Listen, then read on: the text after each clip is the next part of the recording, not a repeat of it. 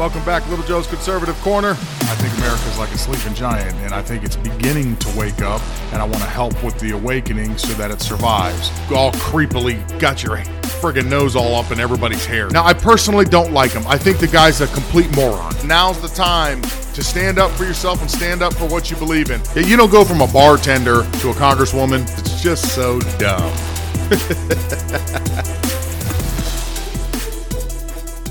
Congresswoman Alexandria Ocasio-Cortez says it's delusional for Democrats to think they're going to win control in 2022 if they don't do something about the filibuster and student debt.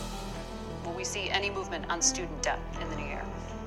So I know that Secretary Cardona, the Secretary of Education, is working on what we can do and must do, frankly, to relieve the pressures of student loan debt. And it's a real issue. Students across, graduates and former students across our country are literally making decisions about whether they can have a family, whether they can buy a home.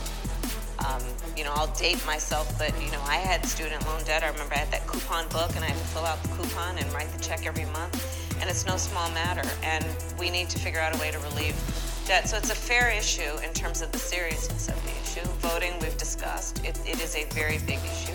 And what I believe we must do is continue to be vigilant and fighting for folks who have a right to be seen and their circumstances to be heard and understood, because we have the ability to actually alleviate the burdens that people are carrying that make it difficult for them to get through the day or the month.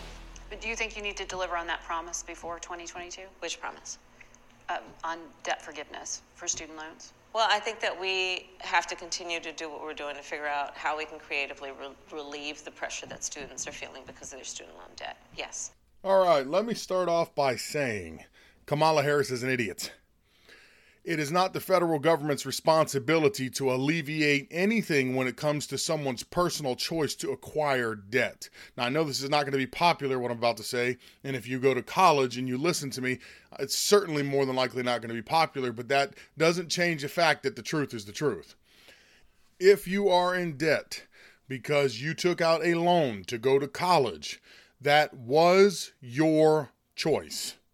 You could have chose the route of working, and it may have taken longer, but you would have paid for your classes as you go, and in the end, you come out debt-free. Another big problem that we're having here is who's asking for loan forgiveness? Generally, it's people that go get like liberal arts degrees. For example, if you go out and you choose to get a degree in 18th century French poetry, well, how many jobs are going to hire you because you have that degree? Probably close to none. So how is it our fault, the people, and I'm going to get to that in a second, but how is it our fault that you chose that path, that's what you wanted to do, and you are now currently working at a Barnes & Noble's and you're making minimum wage? That's not our fault. And the reason I say it's not our fault is the other illusion that Kamala Harris and AOC and all of them are selling you is if they wipe out student debt, it's like it magically disappears. It doesn't disappear. It has to get paid somehow. And how it gets paid is through the people, through taxes. So we're going to pay for that ridiculous degree that you went and got one way or the other. You may not have to pay personally, but all of us as Americans are going to have to chip into that pot to alleviate all this pressure that you guys are feeling because you decided to get degrees that you can't find a job in. This is one of the idiots that we have running the country right now. The other idiot made just a stupid mistake. And I don't even think he knew the mistake he made. If you haven't seen this already, I'm going to play it for you, and then I'll make a comment about that as well. Yeah, I hope you guys have a wonderful Christmas as well. Merry Christmas, and let's go, Brandon. Let's go, Brandon. I agree. Hey, by the way, where are you in Oregon? Let's go, Brandon. I mean, you know what? It's not even funny at this point. It's actually sad. This guy is on national television, gets a prank phone call, And not only when the guy says, let's go, Brandon, they just cut the phone call off. They should have had somebody on top of that and just cut the phone call right at that point. But Joe Biden laughs and says, let's go, Brandon. Why I think it's sad is this is the same man that is supposedly negotiating with Russia, with China, with North Korea, with the Taliban.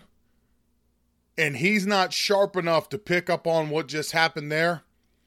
This guy's over there making deals that affect the entire globe. This is a sad moment. I mean, Joe Biden should be nowhere near the White House. He's obviously got mental problems. He's not sharp anymore. And he should not be representing the United States, period. These are the fools making decisions for us right now, which lets you know why we are in the predicament that we are in with inflation, with gas prices, with our borders being wide open, and everything else that's going on in America today. I got to apologize to you for my voice. I'm doing this and I'm quite a bit under the weather. I got a fever and a chest cold on top of that. I think I have what everybody else is getting right now. It seems to be going around pretty fast. So just bear with me if my voice sounds a little hoarse at times. I'm doing the best I can. I got to keep cutting in and out because when I cough up a lung, that's probably not what you want to hear over the broadcast. All right, on to my next idiot. Nicole Jones, the 1619 Project founder. She had a few things to say about parents' role in what their children are being educated on in schools. Here that is. And I don't really understand this idea that parents should decide what's being taught. I'm not a professional educator. I don't have a degree in social studies or science. We send our children to school because we want them to be taught by people who have expertise in the subject area. And that is not my job. When the governor or the candidate said that he didn't think parents should be deciding what's being taught in school, he was panned for that. But that's just the fact. This is why we send our children to school and don't homeschool, because these are the professional educators who have the expertise to teach social studies, to teach history, to teach science, to teach literature. And see, that's where me and her have to agree to disagree. I think parents should be fully involved in their children's education. I think it's extremely important that you know what your kids are being taught, especially when it comes to something like the 1619 Project. It has been widely debunked. This lady writes and teaches fake and racist history. Why would I want my child learning that? Because she lives in a fantasy world that she made up. Now, I know some of the arguments there are, well, it's a theory. 1619 Project is a theory that kids should be taught. Okay, in theory, that sounds good. However, since it's been debunked and there's no factual basis to anything she's telling you, then no, it is a complete waste of time to educate children on this. Not to mention the damaging side effects of teaching white kids that you are born inherently racist and you will always be a racist, and teaching black kids that you are born at a disadvantage and you will never be anything in life without the government's help. I can't think of a more damaging idea to teach children than that. And for my last one, now I know this episode is going to be a little shorter, but because I'm not feeling real great, I do apologize. It's going to be a little shorter this round. I just wanted to get one out. I didn't want to not do what I'm supposed to be doing every Tuesday and Friday. Oh, and FYI, coming up after the first of the year, probably the second week in January, I'm going to start going daily, and my episodes are probably going to run around 30 minutes. Just a FYI. From Breitbart News, women inmates seek help as laws allow for trans women to share spaces in California prisons. Now, I know I tend to harp on the whole trans thing quite a bit. I think there is a lot of unfairness around it, especially regarding to sports. I think you're catering to the minority instead of the majority, so I have a problem with that. And then everything that I worry about as far as transgender issues go, they always seem to come true. Women in California prisons are seeking relief after a new California law allows for biological men to be housed at women's detention centers in the state based on their gender identity. A letter from inside the prison said in part, "So we want to know if you can possibly send a copy of the policy and procedures for the screening processes of these men coming in here. They are getting caught having sex. Already yesterday, a girl was performing oral sex on a man in the yard. WTF, this is not safe for us."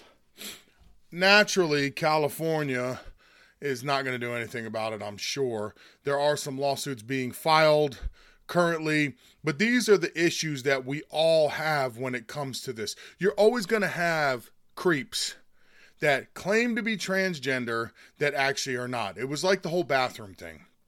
You can use the bathroom by what you identify as. And you would even have videos of people poking fun, and you'd have a guy that looks like me that's big and burly with a beard and goes, "I identify as a woman. Can I use a woman's bathroom?" And employees, depending on whichever establishment they were at the time, would tell them, yes, whichever one of your choice, or you can use the family restroom. This is the issue that we're having. Is you're always going to have these creeps. This is what we worry about, because these things do happen. As much as they want to suppress them and not tell you about them, they do happen all the time, where these men get in there and they mess with women in the bathroom because that's their objective. Well, now you're sticking them in a prison where there's nothing but women there. Well, I mean, what do you think is going to happen? You think Gavin Newsom's going to do anything to change that? This is Kamala's state. Wasn't she an attorney over there? I'm sure she wouldn't do anything to stop it. Where are the women's groups that should be outraged that you're putting biological men in women's prisons? Now, of course, most of you would say this only happens in California.